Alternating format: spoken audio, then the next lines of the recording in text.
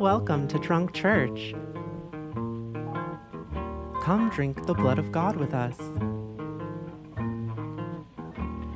Bless you for being an angel, just when it seemed that heaven was not for me. Bless you. Hello, I am Cosima B. Concordia, and I am a Leatherdyke fag and writer based in Portland, Oregon. Hi, and I am a pervy academic based in Chicago, Illinois. Welcome to Drunk Church. Yeah, so what are we talking about today, Aurora? We're talking about hatred of sex and perturbation, which whenever I read it, my brain autocorrects it to like masturbation for some reason. I mean, I think that's fair. I think that's natural. It's the way it should be.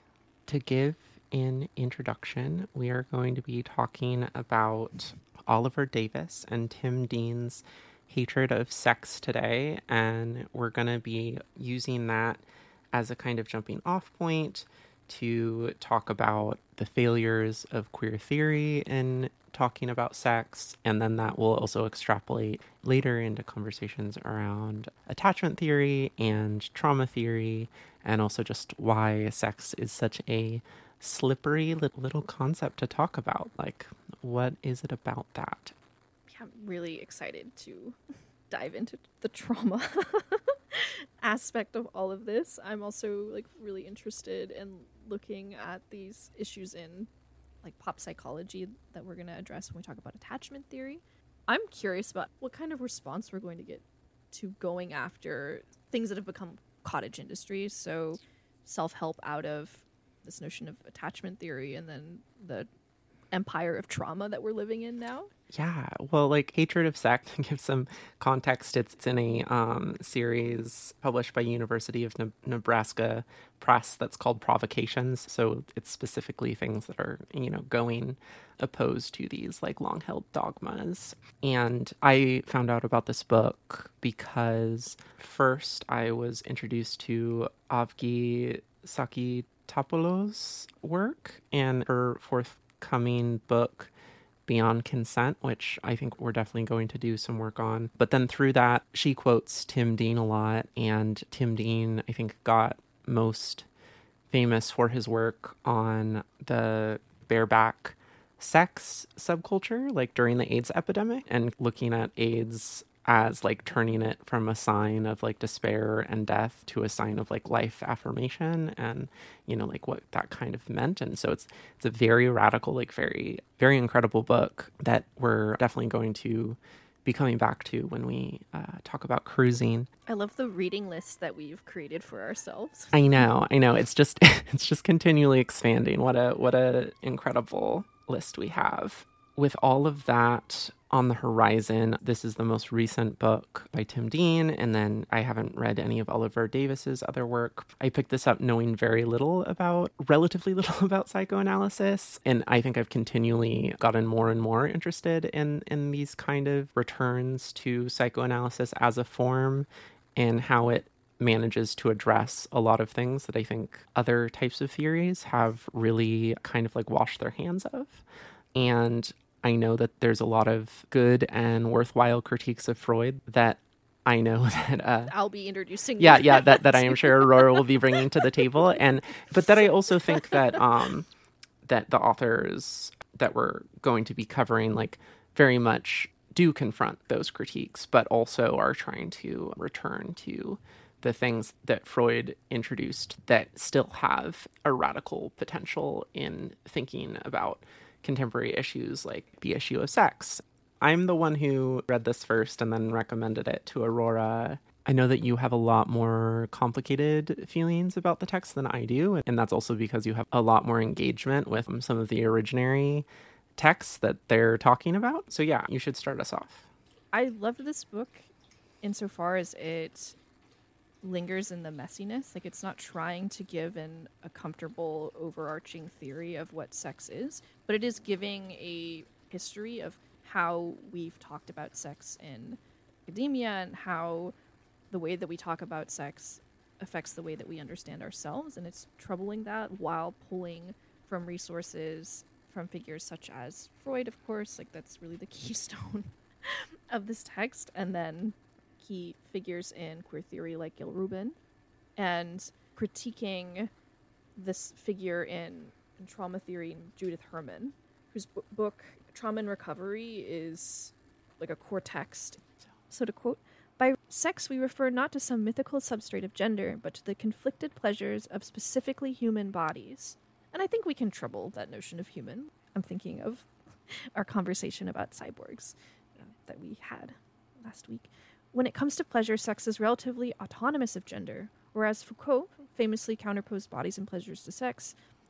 As it serves the historical development of sexuality, we aim to reconfigure these terms by suggesting how pleasures are more complex than he acknowledged. Thus, for us, sex betokens something different from what Foucault means by the term, that is, a highly complex relationship that all human beings have with their bodies' capacities for intense, even excessive pleasure. It is the underestimated difficulty of that relationship to one's own pleasure that prompts us to speak in terms of a distinct hatred of sex. Sex represents not only a potential object of intellectual inquiry, but also something with which each of us has a uniquely intimate and often conflicted relationship. Unlike other subject matters, no academic research on sex is necessary in order for one to have strong convictions about it. For some audiences, any extensive discussion of sex, regardless of the claims or conclusions, qualifies as a provocation in itself. What follows, or I guess what we're opening up then, is why conceptually and historically this is the case, and we're opening up with our reading of this book. So, actually, we can just begin by beginning to think about why it's just so difficult for us to begin to talk about why we hate sex so much. Yeah, well, I think the most interesting thing about hatred of sex is that it starts out with a claim that everyone hates sex, that we as a society hate sex. So it's not just saying that the Puritans hate sex. It's not saying just the squares and the repressed people hate sex. It's saying, no, everyone across the board hates sex. Our society hates sex. And that includes leftist ideology, that includes queer theory, that includes just basically every facet of society. And that sex is something that we don't like to face head on, and that we want to subsume into things that are more easy to talk about. So the claim of hatred of sex, I think, can be seen as kind of the psychoanalytic parallel to how Bataille talks about the erotic, right? Where eroticism is to desire, to want, is to want something outside of the self, is fundamentally the death drive. And so is something that can bring up a sense of overcoming a violation. It's taking the thing that is the self, and then it is going outside of the self. That is what desire and drive for the other is. And that's the thing that gives us this most profound meaning, that is through sex and love and the religious impulses. But it's also a deeply horrifying thing that can open us, that is this extreme vulnerability that opens us up to the potentiality for incredible harm. And so here, Oliver Davis and Tim Dean, they don't utilize Bataille for their arguments, but they're taking a psychoanalytic position about what is it about the nature of sex that makes it so hard to think. And that's, again, they come to the same basic conclusion, that it's because sex is something that overcomes. It is something that takes the ego, that is this stable thing that has stable desires, and it fundamentally is about overcoming them. So it can be seen as a destruction of the self. It can disorient our sense of self, our sense of goals, our sense of a stable life. So in unpacking this project, which is unfolded into so many different tangents for us, I know, and I thought it would be helpful for us to think about hate. So what hate does in their project, politically and philosophically. So why it's such a key concept, and what they borrow from Rancière, if I'm pronouncing that. Yeah, whatever, correctly. Ransicker A. Ransicker A. So. Hate motivates the project, and that's because there's something that's ordering and disordering about hatred and about how we conceptualize sex. That it gets under our skin in the way that it does, that it causes masses to disseminate and then like coagulate. Can you go into that a little bit more as it relates to hatred of democracy and like Rancière's concept of that? Yeah.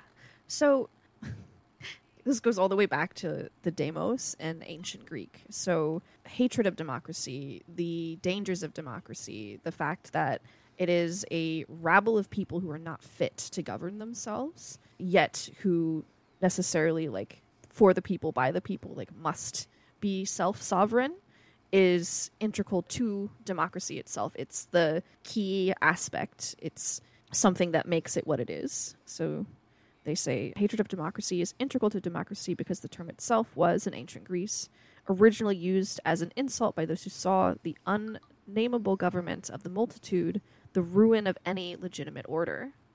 In this sense, within the Western political tradition, there's always been this suspicion. Desire can be something that is fundamentally destructive.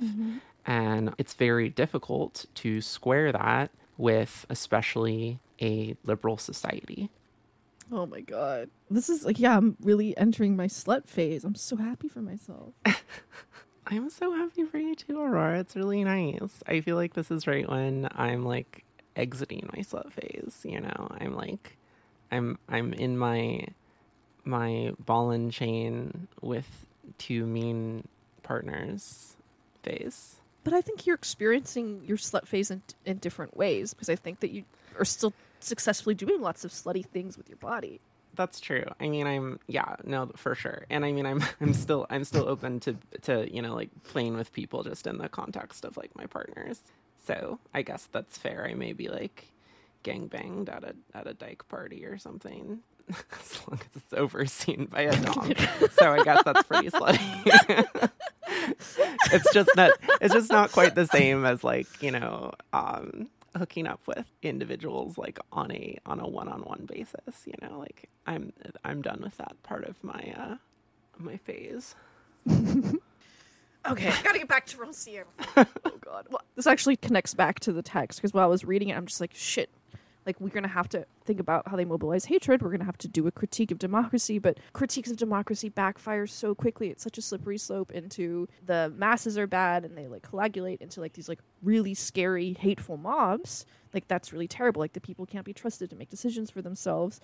But then that sounds the same on the right and the left, and it just becomes like really scary really quickly. But that's the exact point of hatred of sex with hatred of democracy. It's that even though we have a hatred of sex, even though we have a hatred of democracy, that the structure of democracy is like built towards like a hatred of democracy, that we still have to like find pleasure in democracy and still defend democracy, because to not defend the pleasure of democracy is to let ourselves open ourselves up to fascism and to, you know, into like hatred of the other, hatred of the thing outside of ourselves, which is the very thing. Like, we need to look at how democracy does often produce a hatred of the other, but at the same time defend democracy nonetheless and continue to work towards that project and pleasures and complication and mess therein. I was also thinking about the failure of the Western metaphors, or the kind of history that we tell ourselves. So even like starting with ancient Greece, and Socrates hated democracy because he was so concerned with the rabble, and he was so concerned about like our inability to make decisions for ourselves and what it would mean to have the right kind of philosopher king to be sort of above everyone else. And it's even more complicated in works like The Laws. Like, it's like really, really scary. It's like the antithesis of democracy, because everything is just so set and neat and organized. The metaphor that I think is the failure is the right versus the left, as though it is just a single spectrum. And that comes from I want to say the French Revolution, where they had the people that were pro-monarchy were on the right, and then the people that were pro-revolution were on the left in the assembly room. So that's where we have this metaphor of right and left. And that just is just so utterly useless because it's just not a spectrum. It just isn't like you're not on one side or the other, or it just falls apart immediately when you're thinking about the fact that there's like fascism on both sides. And then you fall into this like stupid like horseshoe theories. Once it hits a certain point, it's just a little loop. It's just a circle, not a horseshoe, and they're all literally the same. Like that just is so useless. Like one of the problems of us talking about hatred of democracy and then saying like democracy is messy but needs to be defended anyway is then that can come off to a liberal mind as like we're defending like the concept of like American democracy when American democracy is profoundly undemocratic and is like very much not actually democratic. We're not trying to say that like electoral politics and this endlessly like moneyed system, two-party system is at all what we're talking about, even with democracy. I think a much better example to think about, recently Cuba did their referendum on like family law, this dramatic referendum. The majority of the country like participated in like writing up this law, and it was voted in by like 67% of people. And like the only way it's reported on by most US media, anything but like leftist media basically, is that like Cuba finally legalized gay marriage and like finally legalized gay adoption. It's actually so much more intensely radical than that in a way that like America just can't conceive of within our like awful rights framework, because it actually dramatically redefined family to like anyone that loves and cares for each other. It's a very fundamentally different paradigm shift that in no way can be compared to like the extremely assimilationist and depressing gains of gay marriage in the US. And that it's also portrayed as like Cuba is split on whether gay marriage should be legalized. And it's like, no, 67% of people voted on something that they had actual input on, which is so much more than we like ever get in the US. And they had like actual input into it. It wasn't just like, oh, they're voting for like like lesser evil that is like despised. And like that's not to say that the Cuban referendum is perfect, but it is certainly like a step forward in family law, a step toward what I would say is abolishing the family, even though, that's certainly not the language as we know it as a legal structure. Anyway, sorry for my pro-contemporary Cuban tangent. I just think when we get into the pro-democracy argument, there's always the chance that liberals who are listening to the show are going to be like, oh my God, you're supporting us, like no, fuck your electoral politics. Like, we're not fucking talking about you. Shut the fuck up. Liberals, this is not for you. This is not for you. Yeah. Yeah, we want to be very clear. Yeah, we're very staunchly anti-fascist. We're very, very staunchly anti-liberal. Okay. So, hatred of democracy is integral to democracy because it is a term of abuse, but it's also an ideal. This creates a double valence. And so I quote, "This double valence between insult and ideal is embedded in the Greek word demos, one of the three terms that from earliest classical antiquity belonged exclusively to the vocabulary of politics.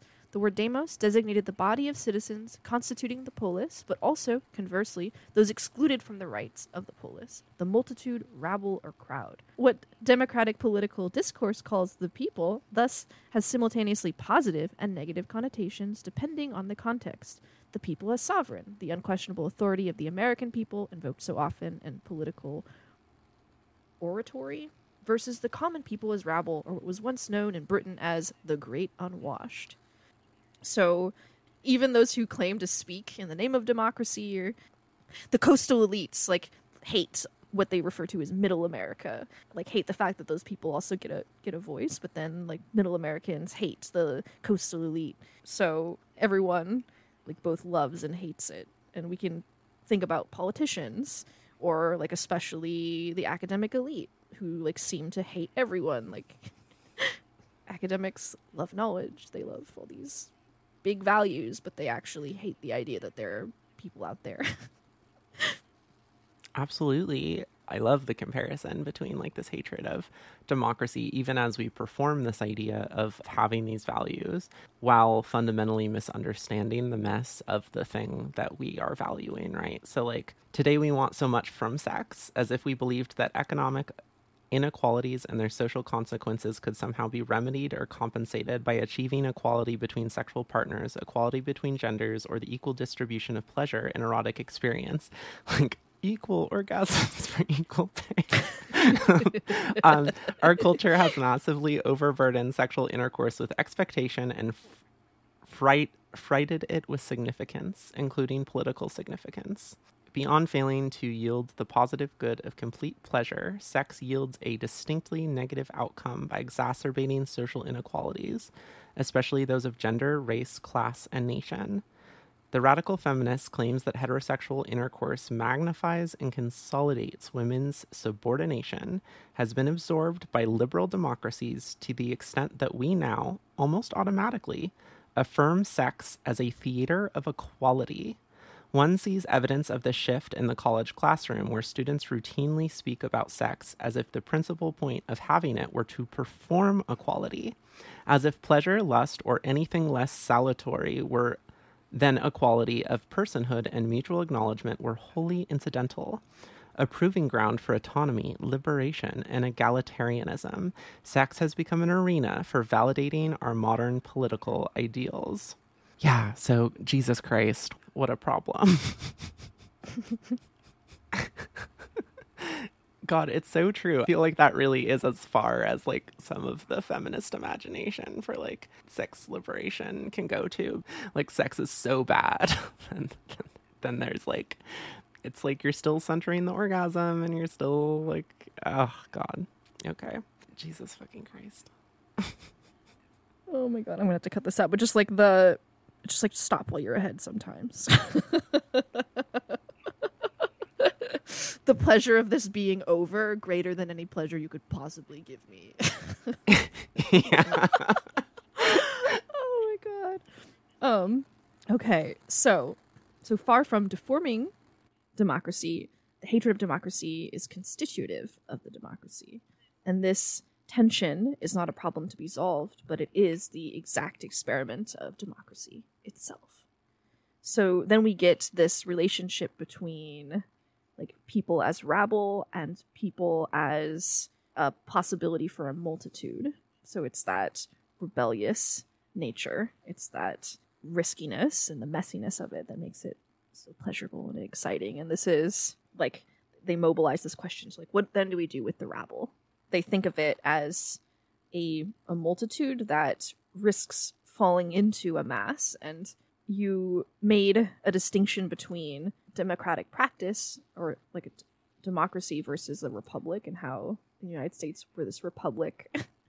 So it's a mass versus a multitude.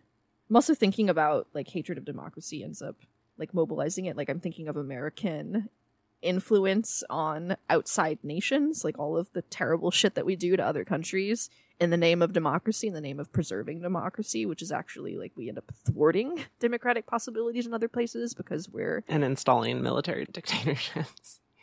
Yep. Yeah. In the name of democracy, like our democracy, but we hate the other democracies, but our democracy isn't really a democracy.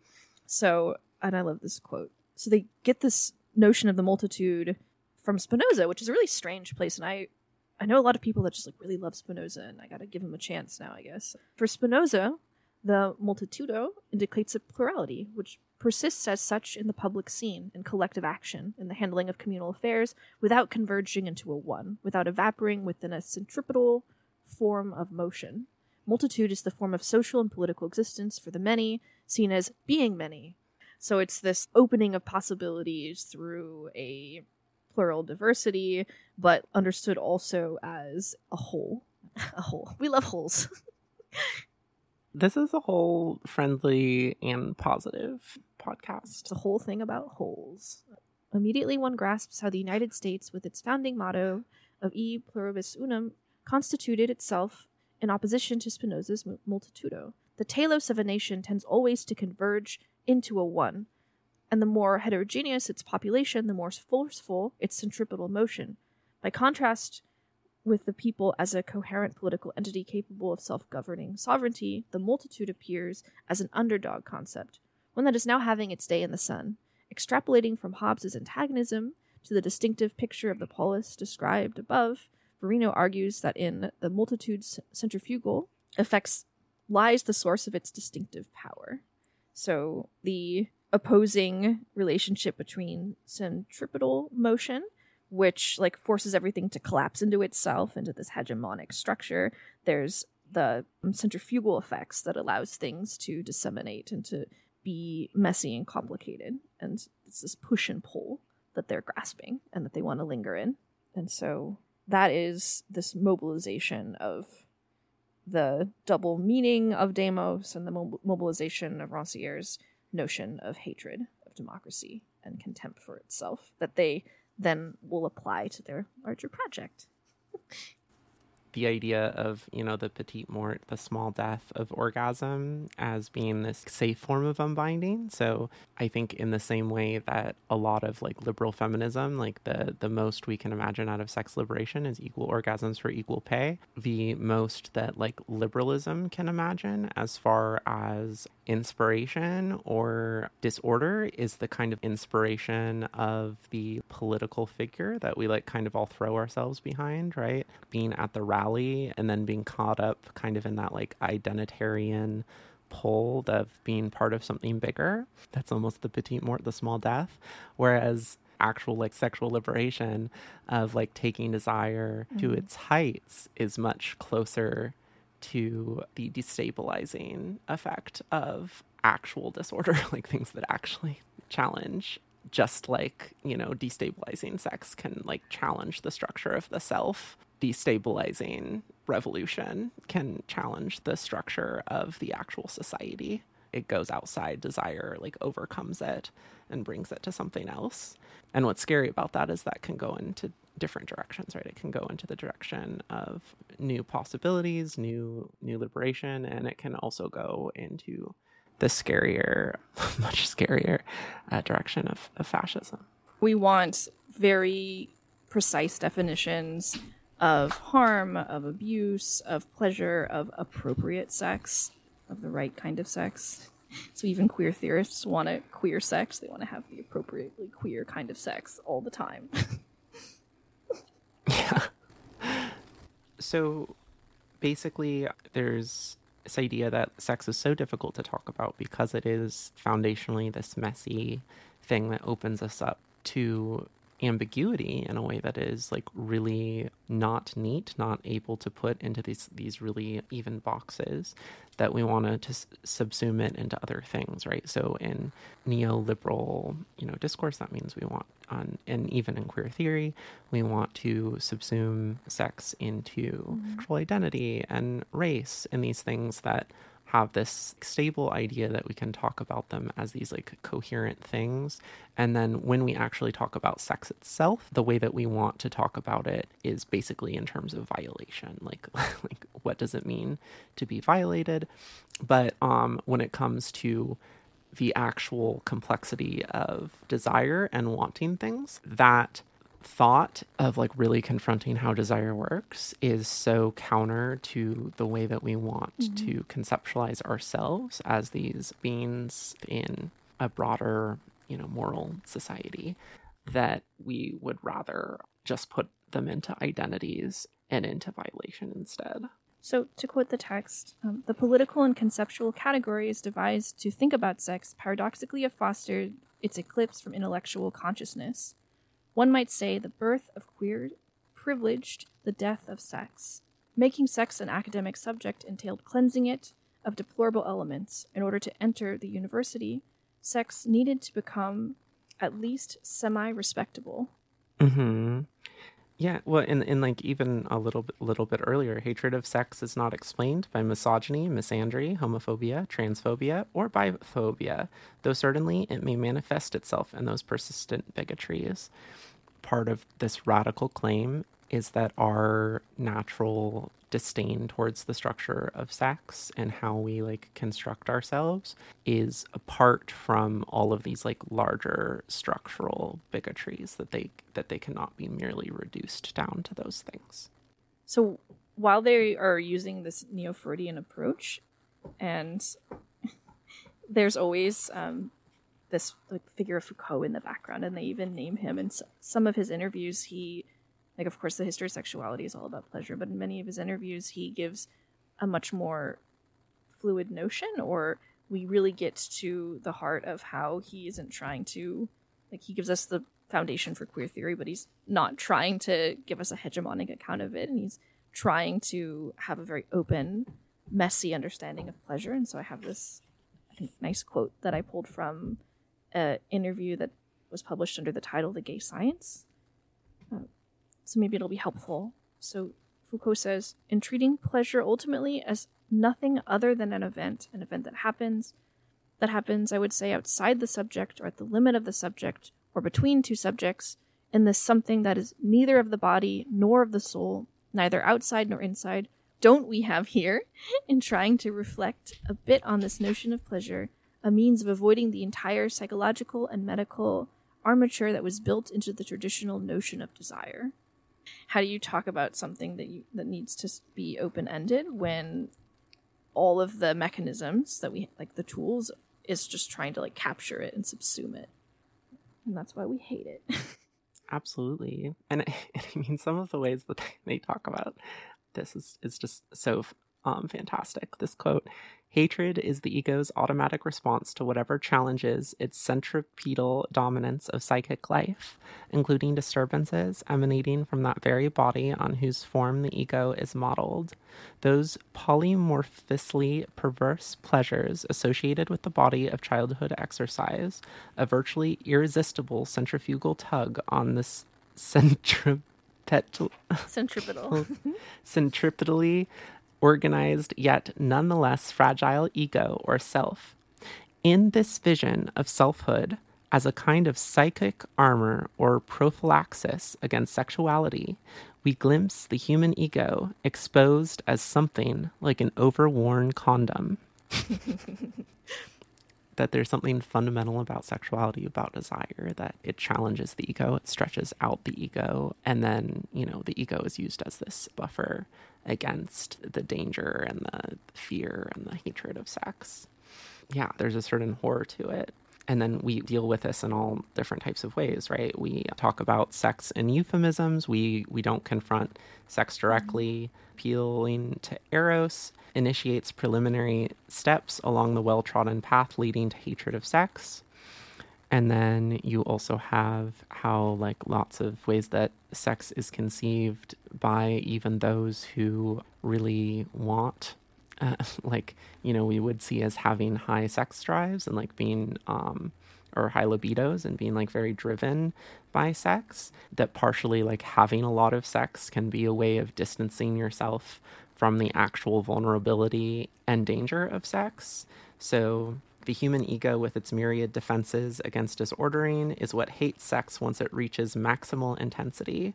Our culture's penchant for regarding sexual activity as an ego-enhancing pursuit, when it is treated as a conquest or as notches on the belt, overlooks the extent to which sexual intensity also is capable of denuding the ego. Viewing sexual experience as a conquest of the other entails strenuous denials of how sex, its unbinding intensity, threatens to conquer me. So basically to deny the way that sex can be a conquering of self, a disruption, and this thing that overcomes us and like the very essence of who we are.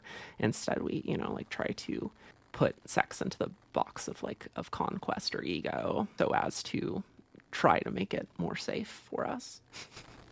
Mm-hmm.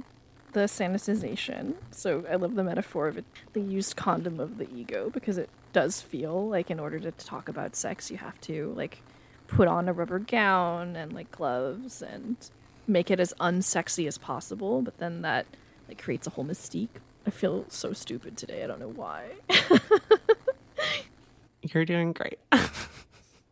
They compare the hatred of sex to the hatred of democracy by saying that like at the root of Rancière's claim, or at the root of Rancière's work on the hatred of democracy, is the claim or the idea that the hatred itself is the condition for democracy.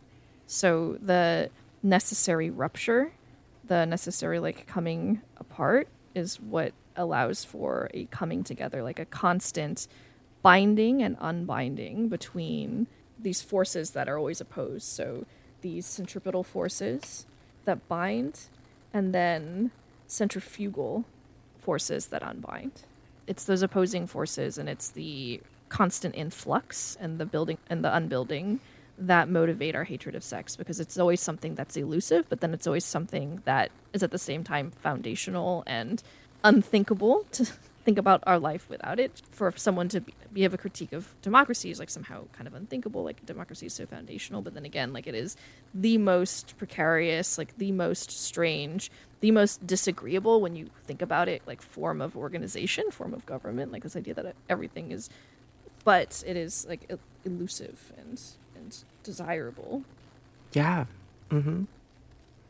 What is so striking to them about Rancière's notion of the hatred of democracy is its unique capacity to bring out the rabble in people, and they use that term rabble, so that it dismantles itself while then also instantiating itself like as a people, as a group. Yeah, well, and that like the hatred of democracy specifically brings up the example of Trump, you know, because like this was written during the time of when Trump was still in office. And so like I said, these are, in other terms, the deplorables whose unbound energy has been mobilized politically by positing a common enemy in comparatively close proximity, whether inside the borders of the continental United States or threatening to overrun its borders.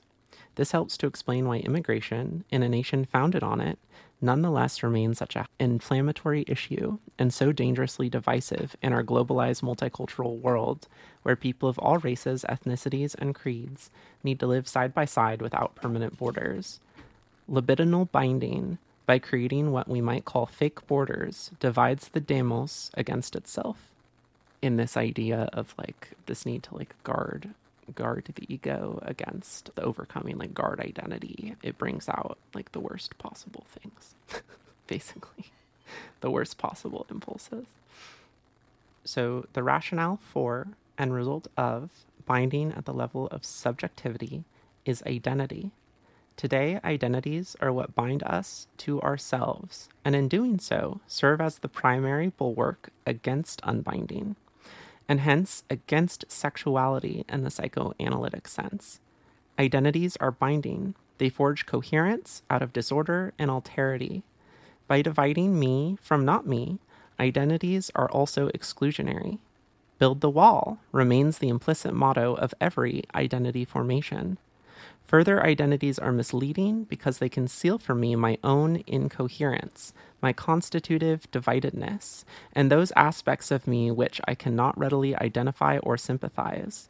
Rather than expression of diversity, identities betoken the repression of diversity. So rather than, you know, live in the muck and the mess, the cyborg complexity of all the fluids and connections, instead, we build walls in order to protect ourselves from that complexity, from vulnerability, from that potentiality of the constructions of the self and the constructions of community, the constructions of identity to be challenged. Yeah, we build walls and we plant flags.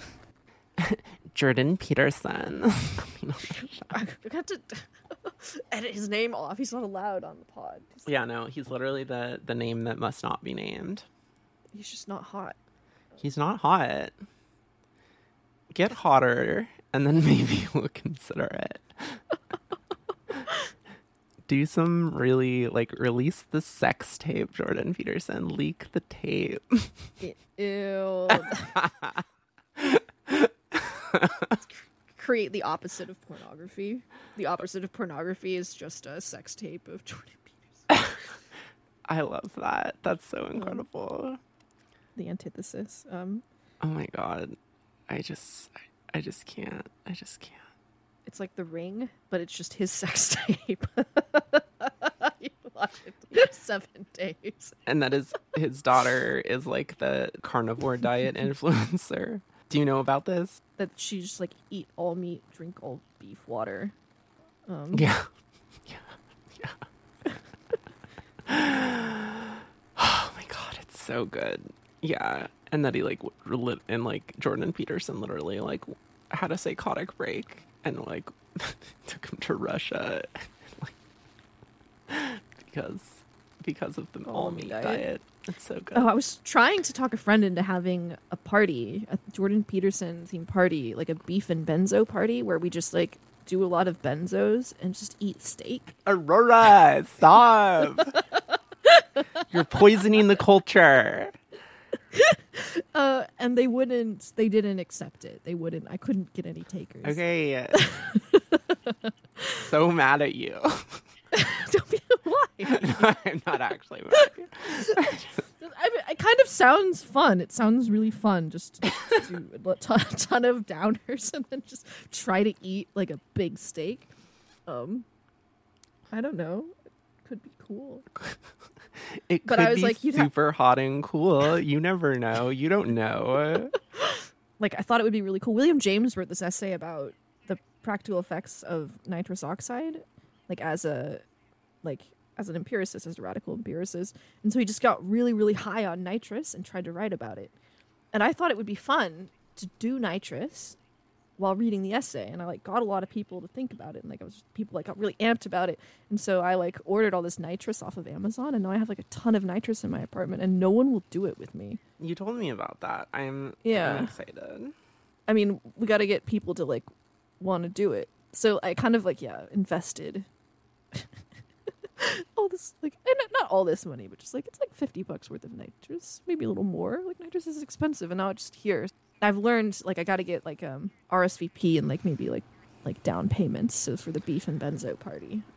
Okay. Ready for some confession? Yeah, so confession time. Do you want to start us off? Absolutely. Okay. This one speaks to my soul. I had hospital sex when I was admitted for a week.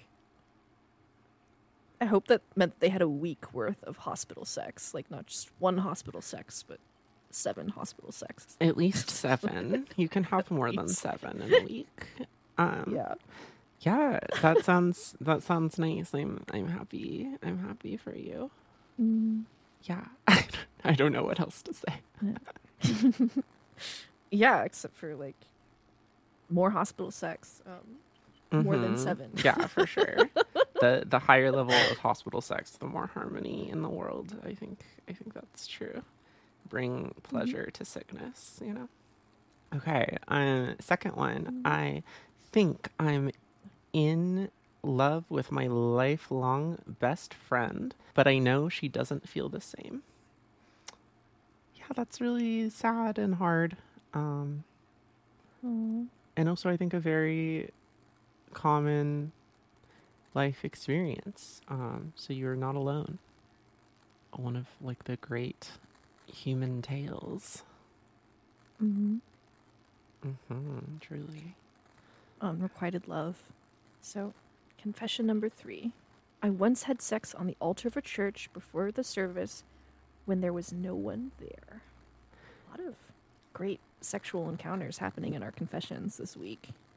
I know. Yeah, I'm jealous of this one. This is great. This is iconic. We encourage this sort of behavior from our congregation. More church sex, more hospital sex. Yes, exactly. My sadistic thoughts have reached a new high bar, but I'm having trouble embracing them. I think that's very common. I think that because of the way we conceptualize desires along the lines of like victim and predator, it's much easier to embrace the desire to be the victim than it is to be the desire to you know, like, or to like play the predator. And but also like find someone willing, and I hope you can find someone who will enjoy those impulses, and that you will both take full advantage of both your full interlocking desires. Ideally in a hospital or on an altar of a church. That's right. Those would be only 2 locations in which we will accept. Yeah. Yeah. Okay, this is confession number 4. Another great sex one. Yeah, I got all the horny ones this week. Was this intentional? Congratulations, Aurora. Congratulations. The first time I had sex with a fellow trans woman, I eagerly let her bareback me. Yeah, sounds hot. We'll be talking more about Tim Dean and barebacking in the future, but yeah, sounds wonderful as long as everyone's getting tested and everyone's sounds wonderful. As long as everyone is like fully aware of whether people are getting tested or not, you know. We all make Risk assessment, yeah. risk assessments, exactly. And yeah, the cool thing about being a human is having agency. I love that for us. Okay, final one. Have a huge crush on a guy who is cheating on his shitty boyfriend with 2 other people. Of course you have the one about infidelity this week. Of course I have all the horny ones. Yeah, okay, Aurora, like, brag. I literally wrote these Okay. out, so maybe I was just being nice to you.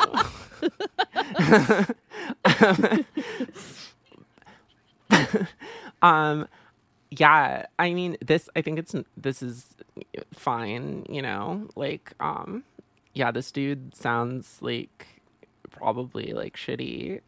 Is it as shitty as his shitty BF? Who's shittier? Yeah, for sure. Yeah. So exactly, like relationships, right? I don't know. You do you. You're allowed to have a crush on whoever you want to have a crush on.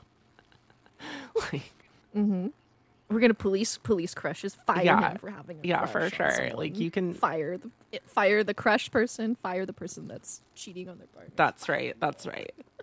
Like, jobs should police. Oh my god, my Instagram comments have been a mess. But when are they not? It's true.